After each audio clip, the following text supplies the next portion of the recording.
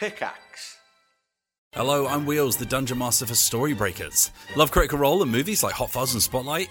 Actual play series Storybreakers combines the fantasy adventure of Dungeons & Dragons with small-town comedy and mystery in an episodic tale of journalists on the hunt for the secret underbelly of a tiny town where nothing seems to happen.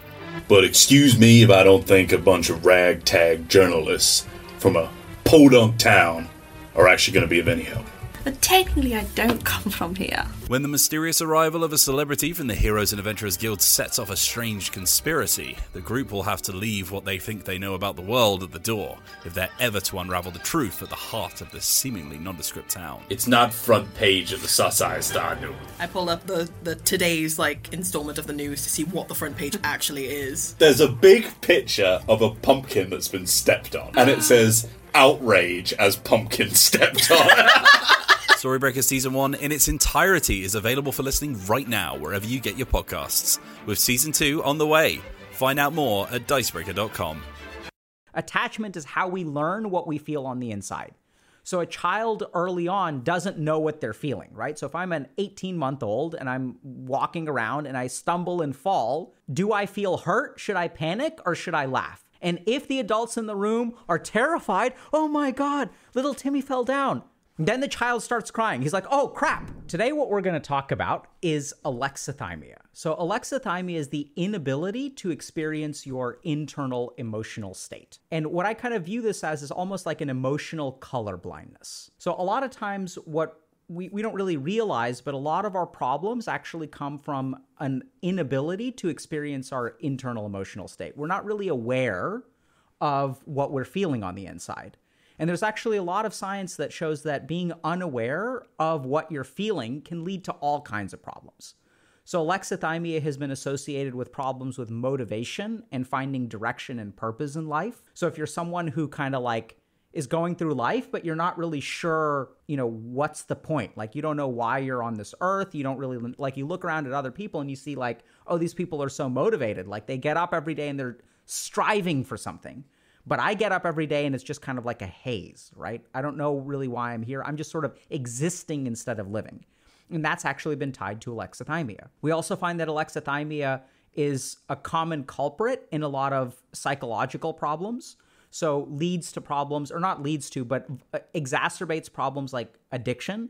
So people who are alexithymic are more prone to addiction. We'll even dive into a lot of my clinical experience with working with people with addiction, which I don't know if y'all have struggled with this yourself, or maybe you have a friend who will say, yeah, I was doing great. I was sober for 6 months and then I don't know what happened. I just relapsed one day and it was out of the blue. But what you'll really discover when you work with those people is it really wasn't out of the blue. And what was actually going on is that there were slight emotional stressors that were building up over time, building up over time, building up over time. And there's really good neuroscience to support this. And then when those stressors got overwhelming, the person ended up relapsing. And remember that these people are colorblind to this, which is why they're not aware of it. They think everything is fine, even though problems are building in the background. And alexithymia is also a culprit for problems in relationships. So what we tend to find is that when we don't understand what we're feeling, it creates all kinds of stresses in relationships. We start to send mixed signals because someone asks us, hey, is it okay if I, go to this party without you? And you're like, yeah, it's fine, whatever. And then you kind of feel resentful, but you don't know how to vocalize that resentment.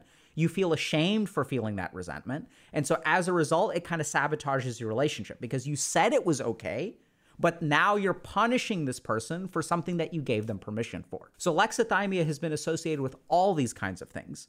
And what I'd love to do is dive into really what alexithymia is today, as well as a little bit about how it manifests in different dimensions in our lives. Okay, so something else cool to show y'all. So maybe a month ago, we looked at a very popular Psychology Today article where there was a psychologist who was talking about how men are struggling in dating, and what they need to do is become more emotionally available. I think the article was really useful in a lot of ways, made a lot of good points. But I think the challenge is you can say okay, people need to be more emotionally available. My question is how? How do you learn to be emotionally available? Can you go sign up for emotional availability class Everyone is saying the world needs to be a particular place, or Gen Z needs to stop being so entitled, or this quiet quitting is a problem, or men need to be emotionally available. And so as the emphasis on emotional awareness increases, we've got events like Right in the Fields. Right in the Fields is all about helping you understand your emotions, raising awareness of emotions, hopefully helping you regulate your emotions so that you can kind of boost your EQ a little bit. So I'd love to share with y'all what we've discovered so far. So here is our Right in the Fields emotion tracking. I just wanted to share this with y'all today. So the most common emotion that we feel in our community is actually happiness, which is something that you sometimes wouldn't get. You look sometimes at our community and it's like, oh man, like people are like struggling so much. But actually, this is what's cool. Is like a lot of people are happy. A lot of people are building their lives and starting to be happy. It's like awesome that happiness is actually the number one winner. Now, there may be some kind of selection bias here, and this is something I encourage y'all to think about. For people who are participating in the event, I think there's a greater likelihood that those people will be happy. Now, we have to be careful here because if I'm happy, does that mean I'm more likely to participate in stuff? Maybe. But I think there's another subtle association here, which is it's people who participate in stuff like this that actually improve their emotions. The likelihood to participate in activities that help you understand your emotional awareness, the kind of people who will sign up for this are the kinds of people who have done other stuff because they're more likely to sign up. And as you do more stuff, you will become more happy. So out of the first 4,000 people, how many of them did touch grass? There's probably a really high overlap. And in fact, it's probably the people who did touch grass and really improved from it that are signing up for this too, because they're like, wow, that was so awesome. And so the key thing here is that I don't think that happiness necessarily makes you sign up, but the more likely you are to sign up for something and engage with something, the more likely you are to actually wind up being more happy. So other stuff. So what is Right in the Fields? So it's a challenge to help you identify the emotions you struggle with and build emotional awareness over 6 weeks. So we're going to start by identifying simple emotions, identifying complex emotions, identifying obscure emotions, recognizing intensity, participate in emotional regulation, and do emotional reflection. And we're going to focus on 6 emotions over 6 weeks. Shame, fear, boredom, anger, sadness, and happiness. Hold on a second. Are you saying that boredom is an emotion? And of course, in order to encourage participation, we're going to bribe y'all, because that's what we have to do. So there are rewards, Discord events that we're going to be talking about. And so check it out. So let's take a look. So let's talk about alexithymia. Okay. So alexithymia is the inability to detect internal emotional state. Alexithymia has been associated with motivational problems. We've already said.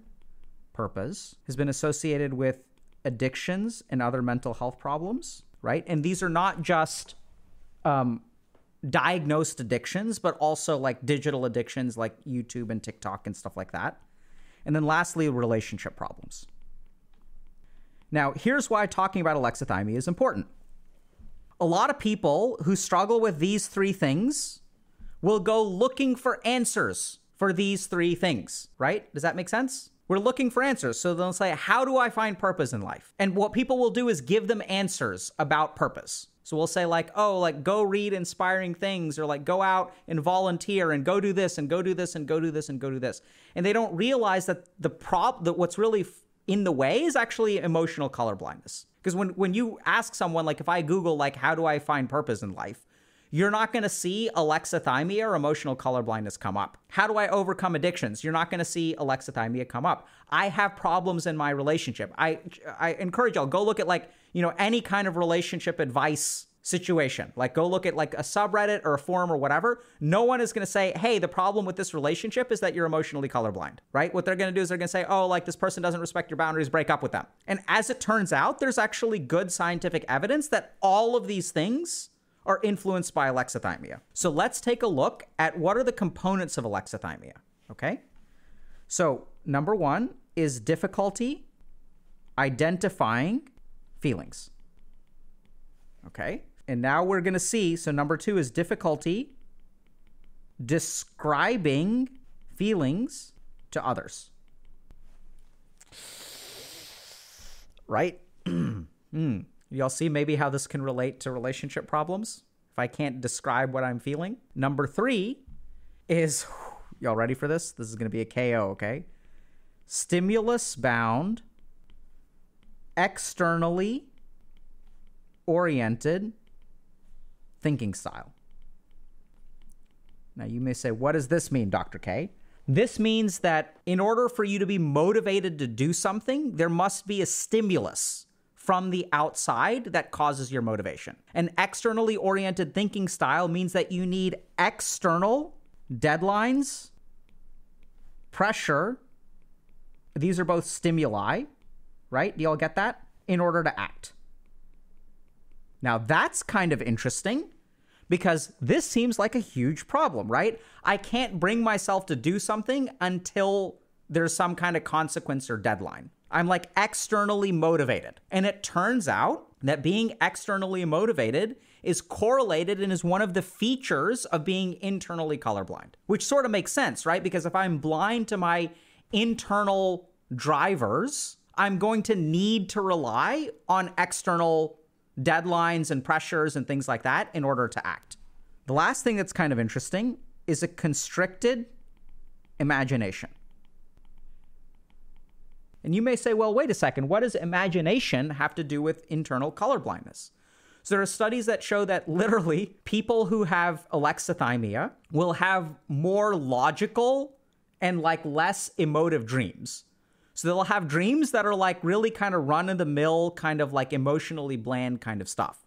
And what I've seen when I work with people who are alexithymic is I'll ask them one really important question. I'll ask them, where do you want to be in 5 years? And when I ask this, where do you want to be in 5 years question, people who are alexithymic are like, I have no idea. I can't even imagine it. They can very much vocalize, I don't like that I'm living at home. I don't like that I'm alone. I don't like. And they'll use these words like or don't like, right? They won't say, I'm ashamed of living at home. I feel pathetic about myself. They'll say, yeah, I don't want this. This needs to change. Needs to change. And then the problem that we get into is that, remember, they're stimulus bound. So even though it needs to change, if your parents aren't kicking you out of their basement, then you're never going to leave. And so they have difficulty imagining the future. And by the way, difficulty imagining the future leads to a lack of purpose. Because if we think about those people that we want to be like, right, who have purpose and are driven for something, can devote 20 years of their life to create a dream. But if you can't even imagine what the future would be like, how are you supposed to have visions to go towards? How are you supposed to find goals? And what we end up doing when we're alexithymic is, since we're not in touch with ourselves, what we end up doing is just looking at external sources for inspiration. So we end up with this kind of bland materialism where we look around and we're like, I don't really want this, but I guess it would be nice. I should move out of the house. I should get in shape. I should start eating healthy. I should start making more money.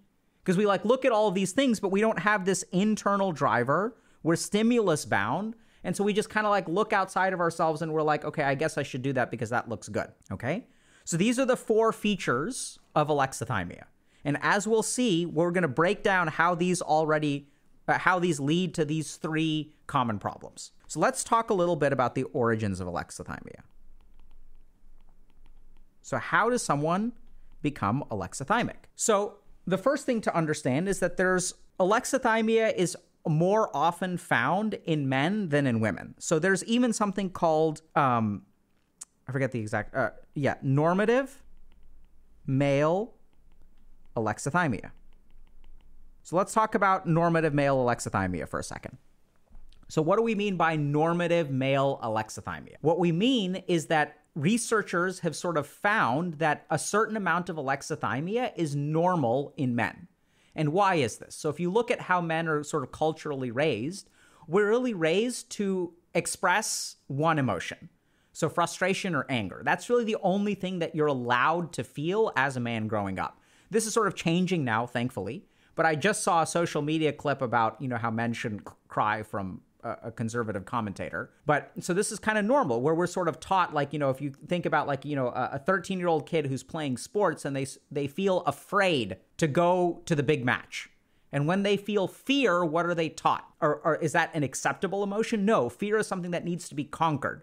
Fear is for the weak. And heaven forbid you feel ashamed right? Because like crying and feeling shame, like those aren't acceptable emotions. Those are also emotions of weakness. What are the emotions that a strong man feels? A strong man feels anger, righteousness, right? And what I really find is that for a lot of men that I've worked with, and we'll get to women in a second because things are changing very rapidly, is that anger sort of forms an umbrella emotion. So I'll give you all kind of a simple example, okay? So let's say I get rejected by someone that I'm interested in. Let's assume a heteronormative relationship between a man and a woman. So when I feel rejected by someone, there are all kinds of things that normally come with rejection, right? So there could be fear that I'll be alone forever, shame at myself for being rejected, feelings of low self-worth. But is that what I say? Do I go to my friends and I say, hey, I asked this person out, they turned me down, and now I'm afraid that I don't have the basic qualities necessary for being in a relationship. I'm afraid of being alone for the rest of my life. You know, like I'm just really scared about what this means for my future. That's not how we talk, right? Instead, what you tend to see is what's a lot of considered toxic masculinity, which is like, oh yeah, like she dumped me, like screw her. And then my friends will also say, yeah, like you deserve better, right? And that what they'll kind of do is they'll kind of ramp me up. And this isn't just true of men. This absolutely happens with women as well, where people will say, yeah, you dodged a bullet. Oh yeah, that person doesn't deserve you. And they'll take all those fears and shames and loneliness, and what they'll do is they'll like replace them with anger. Screw that person. They'll get mad at this person for hurting you. And so it's very easy for anger to become the umbrella emotion. That's the thing that we're kind of normalized to feel. A couple of other considerations here is that, in my opinion, this is changing rapidly. And I've seen more women who are alexithymic in the last, if we look at like when I started med school in 2010, I'd say the nature of alexithymia and the discrepancy between men and women is shrinking. So there's good evidence that a lot of women are alexithymic as well. So for example, if we look at anorexia nervosa, so this is a diagnosis that predominantly affects women, 63% of people with anorexia nervosa will be alexithymic, okay? 50% of people with major depressive disorder will be alexithymic. About probably less than 10% of the population is severely alexithymic, which is pretty big. And then like probably, up to 30 to 50% of the population is moderately or mildly alexithymic. I'm not entirely sure about that number. And so what we're seeing is that this is probably changing rapidly. Why is it changing rapidly? So the first is that there's some good news, which is that men are getting more in touch with their emotions. That's something that, we try to do here, and other people are trying to do as well. I think women especially are starting to recognize that men have difficulty with emotions. So thank you for y'all's support. The other thing that's happening with alexithymia is increasing technology use. And this isn't gender specific. And what we see with increasing technology use is that using any kind of social media or video game suppresses our emotional circuitry, like the limbic system. So this is like the amygdala, to a certain degree the hippocampus, a couple of other areas. And so what happens is if we spend 8 hours a day using technology, those are 8 hours of the day where our emotional circuitry is being suppressed. And as our emotional circuitry enters this chronic state of suppression, and more importantly, as it gets suppressed during periods of critical development, so if I'm a teenager and I feel really bad about myself, normally so a lot of teenagers feel bad about themselves, and to a certain degree, we can't escape those feelings. So we are, by definition, forced to deal with them, right? So I'm moping around the house. My parents notice something is wrong. They try to talk to me about it. I reject them. I go hang out with my friends. This is kind of when I was growing up, when I was a teenager, like back in the 90s, right? And there was a certain amount of emotions I couldn't escape from. I started falling into a video game addiction because that's when I started to escape from my emotions. And now what we're seeing is a generation of kids who have a very, very, very easy escape from their emotions. And as we have escapes from our emotions, we don't develop them. We don't develop our internal understanding of them. So as technology use is increasing, we're seeing that normative male alexithymia is starting to actually get balanced out. And I think a lot of women, I'd say women now are more alexithymic compared to men. I'm not saying they're more than men, but the gap seems to be shrinking with technology use, okay? So the internet is essentially dulling our emotions. So as our emotions get dulled, what kind of problems does this create? So the first is, let's talk about purpose and motivation. Hey chat, subscribing to our YouTube channel allows us to help more people with their mental health. Thanks to your support so far, we've already reached thousands of people from across the globe. So help us out and hit subscribe. Wait, they have to hit subscribe and click a bell now? Let me ask y'all a question. How do you find purpose in life? So how do you find it? Do you go outside walking down the street and then you find it? Do you Google your way to an answer? Do you randomly go and volunteer until you discover purpose in your life? That doesn't really work, right? So I don't know how to say this, but purpose comes from inspiration. And what do we mean by purpose comes from inspiration? It's kind of like if you find my purpose doesn't come from outside of me. It comes from within me. And what I've seen more and more in our society is that when people have difficulty finding purpose, what I tend to see is that their internal voice has been squashed. So I'll see this a lot with controlling parents, for example. So parents who will say I don't care what you want, you need to do what I tell you to do. We see a lot of gifted kids who struggle with finding purpose. And I think one of the middle connecting pieces is actually alexithymia. Because these are kids whose potential was realized, right? Or noticed by their parents. And so their parents were like, oh, you're too smart to do ABC. Forget what your internal voice is. I don't want you to spend time in art class. I want you to go, be an entrepreneur tech genius at the age of 19. And so a lot of times what we're seeing is that people have difficulty finding purpose because those internal voices were squashed by controlling parents. We also tend to find that people who have difficulty finding purpose were also neglected or dealt with some a kind of abuse or had early childhood experiences or poor attachment formation. So remember that attachment is how we form human relationships. And the attachment theory also teaches us, or attachment is how we learn what we feel on the inside. So a child early on doesn't know what they're feeling, right? So if I'm an 18-month-old and I'm walking around and I stumble and fall, do I feel hurt? Should I panic or should I laugh? And if you look at an 18-year-old who stumbles and falls, the first thing that they're going to do is look to the adults in the room. And if the adults in the room are terrified, oh my God, little Timmy fell down. Then the child starts crying. He's like, oh crap, I should be worried right now. Everyone else is worried. And so then a child learns they learn to recognize their feelings by looking at the faces of others. Similarly, if that same child turns to everyone else and everyone else starts laughing, then the child will start laughing too, and they'll be like, oh, this is funny. And so what ends up happening is if we grow up in neglectful households, so we're not talking necessarily about abuse, but even if you have a single parent household who works 2 jobs and they're not around to reflect your emotions back to you, what we discover is that these kids grow up to be alexithymic. And as they grow to be alexithymic, they struggle because they don't know how to look into themselves. And as they don't know how to look into themselves, they can't find purpose. And what they end up doing is looking outside of themselves for some kind of compass or goal to move towards. I have no idea what I want in my life. If you ask me, so now we can kind of go back to some of our data, right? So if we kind of go back to this, if you ask me what I want, I have constricted imagination. I have no idea what I want. What I want is to have purpose. What I want is to no longer live this life. I want this life to change. That's what they want. This is also where you see people who are externally motivated. And why are they externally motivated? Because they're colorblind to themselves. Because remember, what is the relationship between emotion and motivation? If we want to understand this, go watch a movie, any movie. Doesn't matter what the movie is. When there's a protagonist, hero or heroine, what motivates them to overcome, to triumph against adversity? Dig really deep and beat that final boss. Is it logic? When the hero is losing or heroine is losing, and that critical period comes, do they go to the library and do the next 4 hours of the movie show them doing exhaustive research and logical mathematical proofs to discover the solution? And then they hand a treatise about how the villain is being a bad person to them that is logically perfect. And then they show that the villain is flipping through the pages and then realizes logically I'm defeated. And then the movie ends.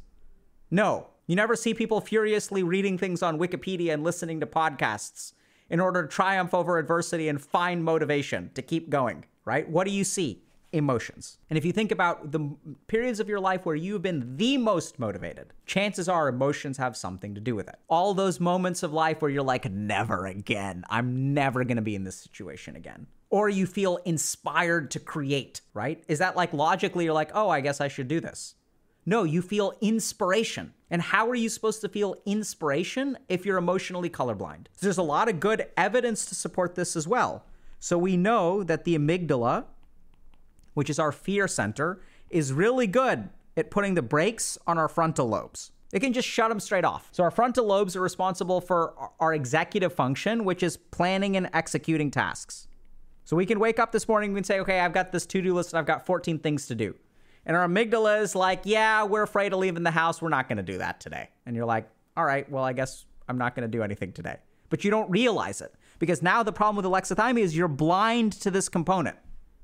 So what do these people actually experience? They experience amotivation. I'm just not motivated to do anything.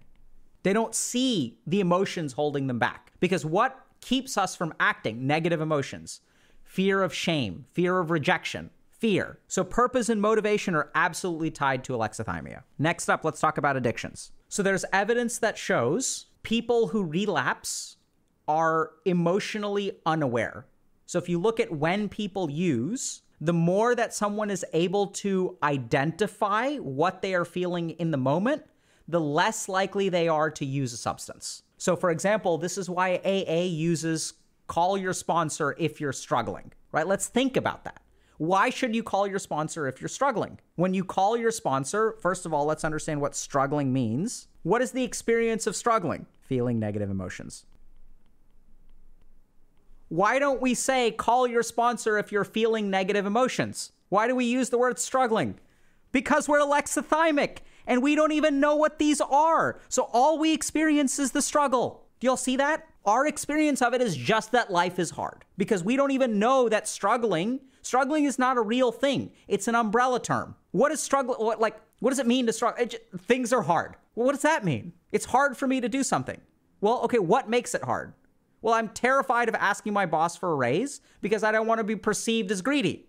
Okay, now we see that there's potential for shame. Now we see that there's fear. Now we see that there's anxiety. But what we do when we're alexithymic is we just say, I'm struggling, bro, I'm struggling. And I've seen this clinically a lot, where I'll like work with people and I'll ask them, I'll be like, hey, so like, you know, you were sober for 6 months. What happened? They'll say, I don't know what happened. I just relapsed. I was good one day and then suddenly I wasn't good.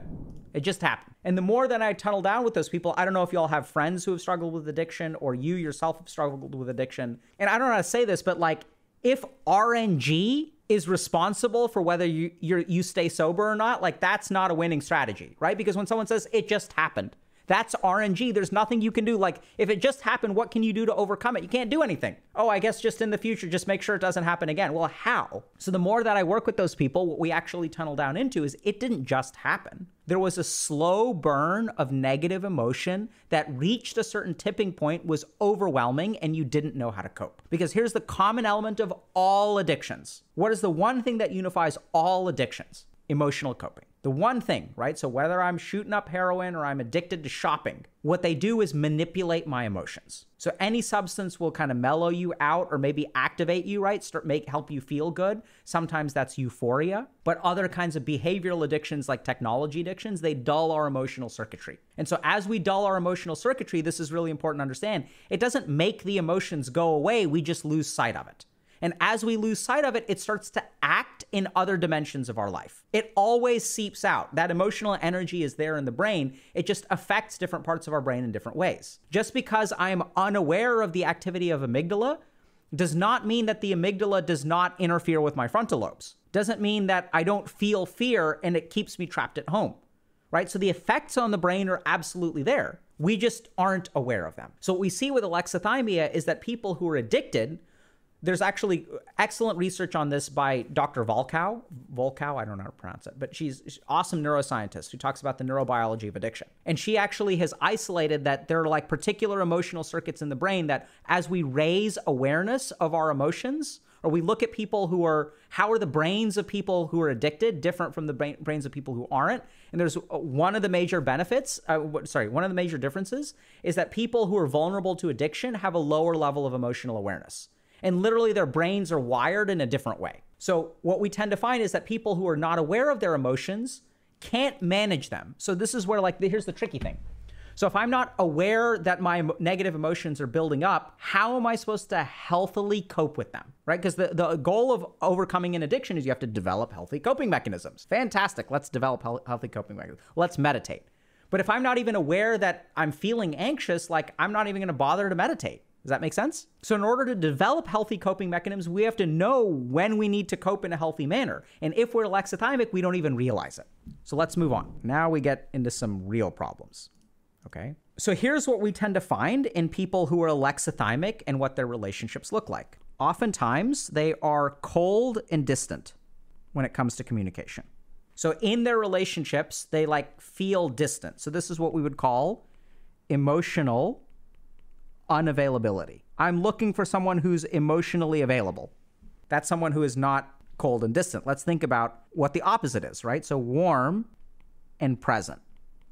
This equals emotional availability. And I want y'all to think a little bit about, okay, if you're cold and distant in a relationship, think about your parents, right? Were your parents warm and present, or were they cold and distant? A second feature, if you look at the science of alexithymia and look at, if you take people who are alexithymic and look at what other communication patterns do you see, the other thing, y'all are going to love this, social, non-assertive communication. So sometimes this is social anxiety, or we call this social anxiety. I'm not saying that they have a social anxiety disorder. What I'm saying is that people who are socially non-assertive with communication have difficulty walking up to someone and initiating a conversation. They have difficulty advocating for themselves, right? They're non-assertive in their communication style, so they're passive. So this is the person who will go to a party and will stand there in the corner and wait for someone to talk to them. And we call that social anxiety. But this is actually associated with alexithymia. Okay? Next thing, this is the beta mindset, right? So I'm going to draw a pretty broad correlation here. I'm not saying that this is real, but what I'm saying is if you listen to people who talk about being betas or get called betas, they're non-assertive communicators, right? So they're people who will like have lots of feelings, but then like won't go and ask someone out. So I think, I know it sounds kind of weird, but I think a lot of like people like this, you don't have to go and take the red pill and become an ultra chat or things like that. What you actually just need to do is be aware of what your internal emotional state is. And as you become more aware of your internal emotional state, you can start to be more assertive in communication. And this is where if you look at some of like this community, right, they're all about assertive communication. I think sometimes their assertiveness crosses the bridge into toxicity and being harmful. But I think that like this is the kind of interesting thing about that community is I think they've stumbled on a lot of good stuff, but I think their underlying mechanisms are not scientifically based. Because what you actually discover is that as you become less alexithymic, we're not saying that you need to be a better person. You just need to be aware of what you're feeling on the inside. And as you become aware of what you're feeling on the inside, you can start to communicate more assertively. So this is also, there's some really interesting data here to understand about relationships, which is that if you look at men will oftentimes be reluctant to engage in couples counseling. There's research on this. And if you ask men, why don't you want to go to couples therapy, or why are men resistant to couples therapy? What it actually comes down to is that men feel like they are at a disadvantage in terms of participating in couples therapy. And why is that? It's because they don't know how to they can't describe their feelings to other people. And so what happens is they go into couples therapy and then they have a partner who's very emotionally descriptive. And then they feel like their partner does such a better job at explaining themselves that the therapist takes their side. And then when the therapist asks, okay, what's your experience of this? The dude is like, I don't know, right? So men actually feel like they're at a disadvantage when it comes to therapy. Now, I'm not saying that men are at a disadvantage. That's a really, really important thing to consider. So when I work with men, for example, in couples therapy, what I oftentimes find is that if I have an alexithymic patient, man or woman, right? Because a lot of women can be alexithymic too. It's my job as the couples therapist to translate this into I'm afraid, I'm ashamed. So I don't think that men are actually at a disadvantage in couples therapy, for the record. They just feel that way, which leads to their reluctance to engage. And then let's try to think through. So if you can't communicate your emotions, if you don't know what you feel and you can't communicate emotions, what happens in a relationship when you can't communicate your emotions? Well, this is where things get hard. Because what happens is we get into arguments. And we get into arguments that are very confusing because the stated reasons that we have don't actually match what we feel.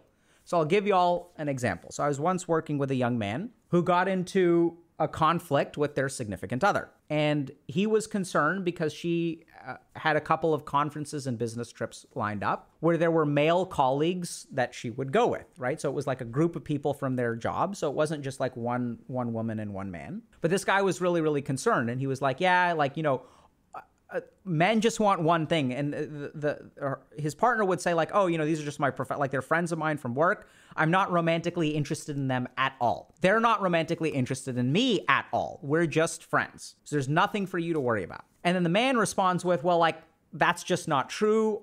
All men just want one thing.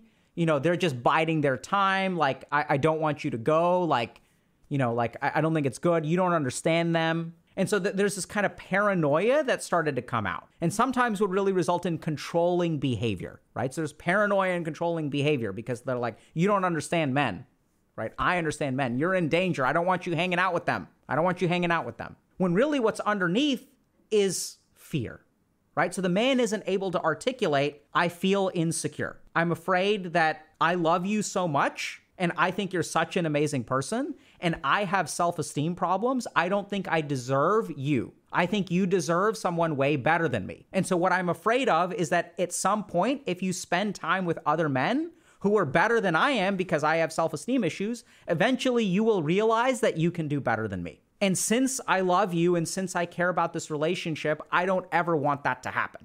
I don't ever want to lose you. Do you deserve better? Yes. But do I want to hang on to you? Absolutely. And so now what happens is unless the man is able to vocalize that, because by the way, what kind of shameful crap is that? Like who says like you know, like who says that kind of thing? How is that Chad at all? Like that's the most beta stuff you could say, by the way, right? Which is why we suppress those kinds of thoughts growing up and then we don't know how to articulate them. And now we see how this leads to conflict in a relationship because now the discussion is, are all men trying to get into your pants? No, they're not. And you guys are arguing up here. And then there's no resolution because y'all are each trying to convince each other where the real problem is I feel insecure. I'm afraid that you're going to leave me. And then the worst part of this situation is because that's the root problem that leads to the paranoia and the controlling behavior. Eventually, what ends up happening to this person's previous girlfriends? They end up leaving. Because he's so controlling, right? And you take that to the internet and people are like, oh my God, that guy is so controlling, dump him and move on. And then like, now what's happened? Now the person has been further traumatized. Oh my God, my self-esteem is so much. I really didn't deserve that. People have been leaving me over and over and over again. Now I really like any decent person deserves better than me. And so then the whole cycle repeats. And what does it come down to?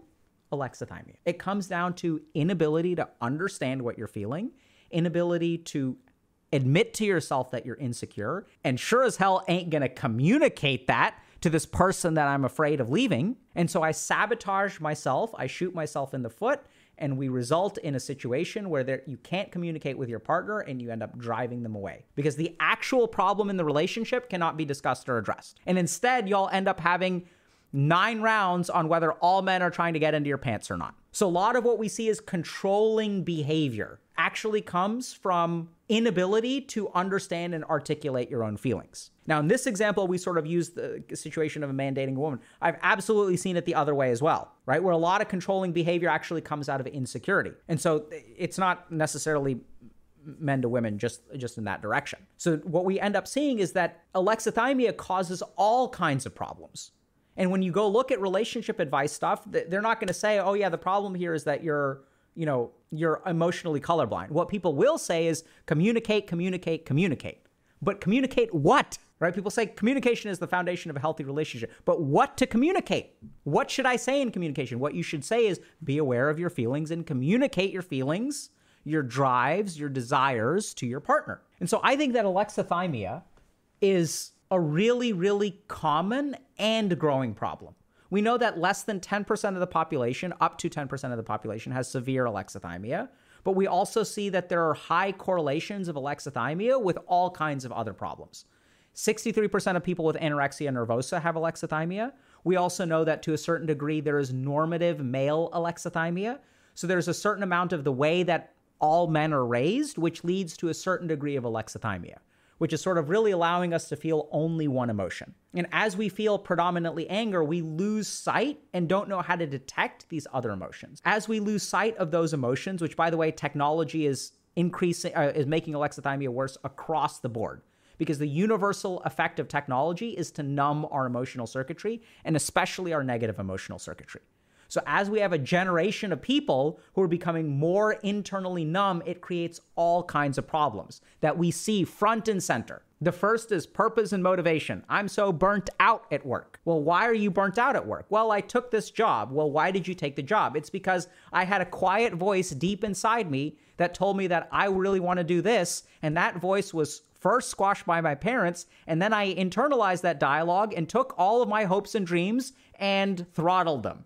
And then I ended up picking a job for prestige, and now I call it quiet quitting. It starts with alexithymia. So we struggle to find purpose. We also know from lots of research that people who are alexithymic have difficulty with their imagination, especially around the future. We also see a lot of problems that we see with motivation, which is that a lot of people will say, oh, I'm externally motivated. I can't do anything unless there's a deadline. And this is literally associated with alexithymia. It's one of the key 4 features of alexithymia, is to be externally oriented thinking and stimulus bound, which means that you don't act unless there's an external thing that is pushing you to act. And let's think about that for a second. Well, why is that? Well, duh, it's because you spent the first 20 years of your life turning down the volume on the internal stuff, which results in alexithymia. I don't know what I'm feeling on the inside. And so what are the only things that I'm left to motivate myself with are things from the outside. We also see other consequences of this, such as a vulnerability towards addiction or worsening of addicting behaviors.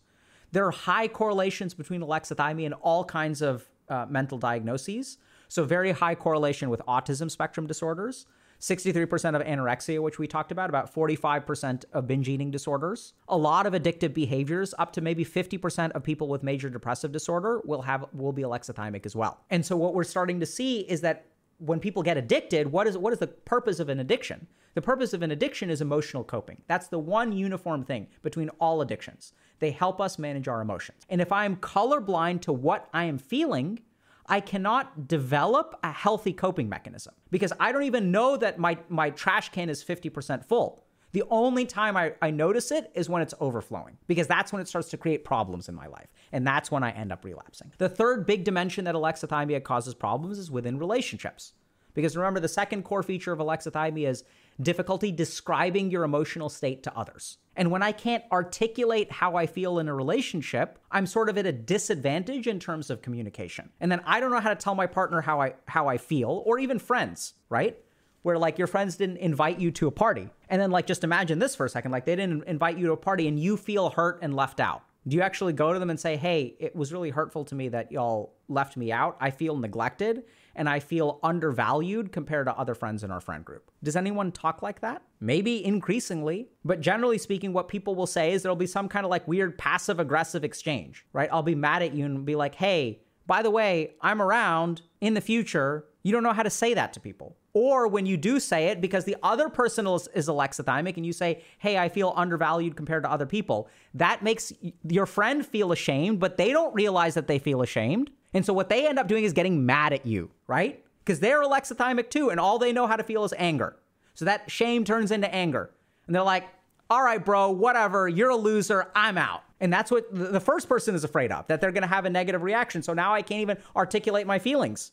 Because you've got two alexithymic people, which explains so many online relationships where we can't communicate our needs to other people, right? When you say, hey, I feel neglected and undervalued as part of the group, and if your friend is not alexithymic, they'll recognize, oh, I feel bad.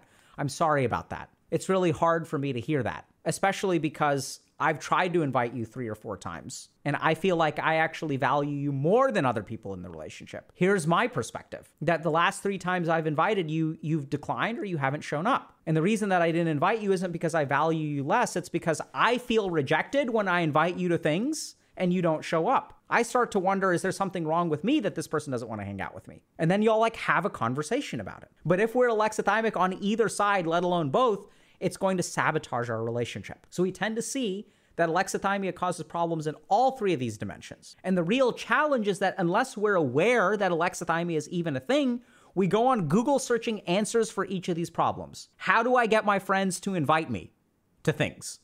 That's a very common problem. No one is out there saying become more emotionally aware, right? When there's actually strong data that suggests that alexithymia is associated with all this. So hopefully this quick foray into like kind of Alexithymia 101 is illustrative, helps you all understand a little bit about what's going on. The good news is that alexithymia is not set in stone. So there's some evidence that it kind of gets classified as a personality trait, but I've seen overwhelming clinical success in terms of like teaching people about their emotions. So even when it comes to addiction, I developed a meditation program for people who had addictions at McLean Hospital, where the focus of the meditation program was internal emotional awareness. Because I saw this sort of neuroscientific deficit, and we picked all of the meditations that will help people become emotionally aware. And what did we see? As we started teaching people emotional awareness meditations, they started relapsing less. But for a brief period of time, they started feeling worse. They started acknowledging their negative emotions earlier, but then they could reach out for help.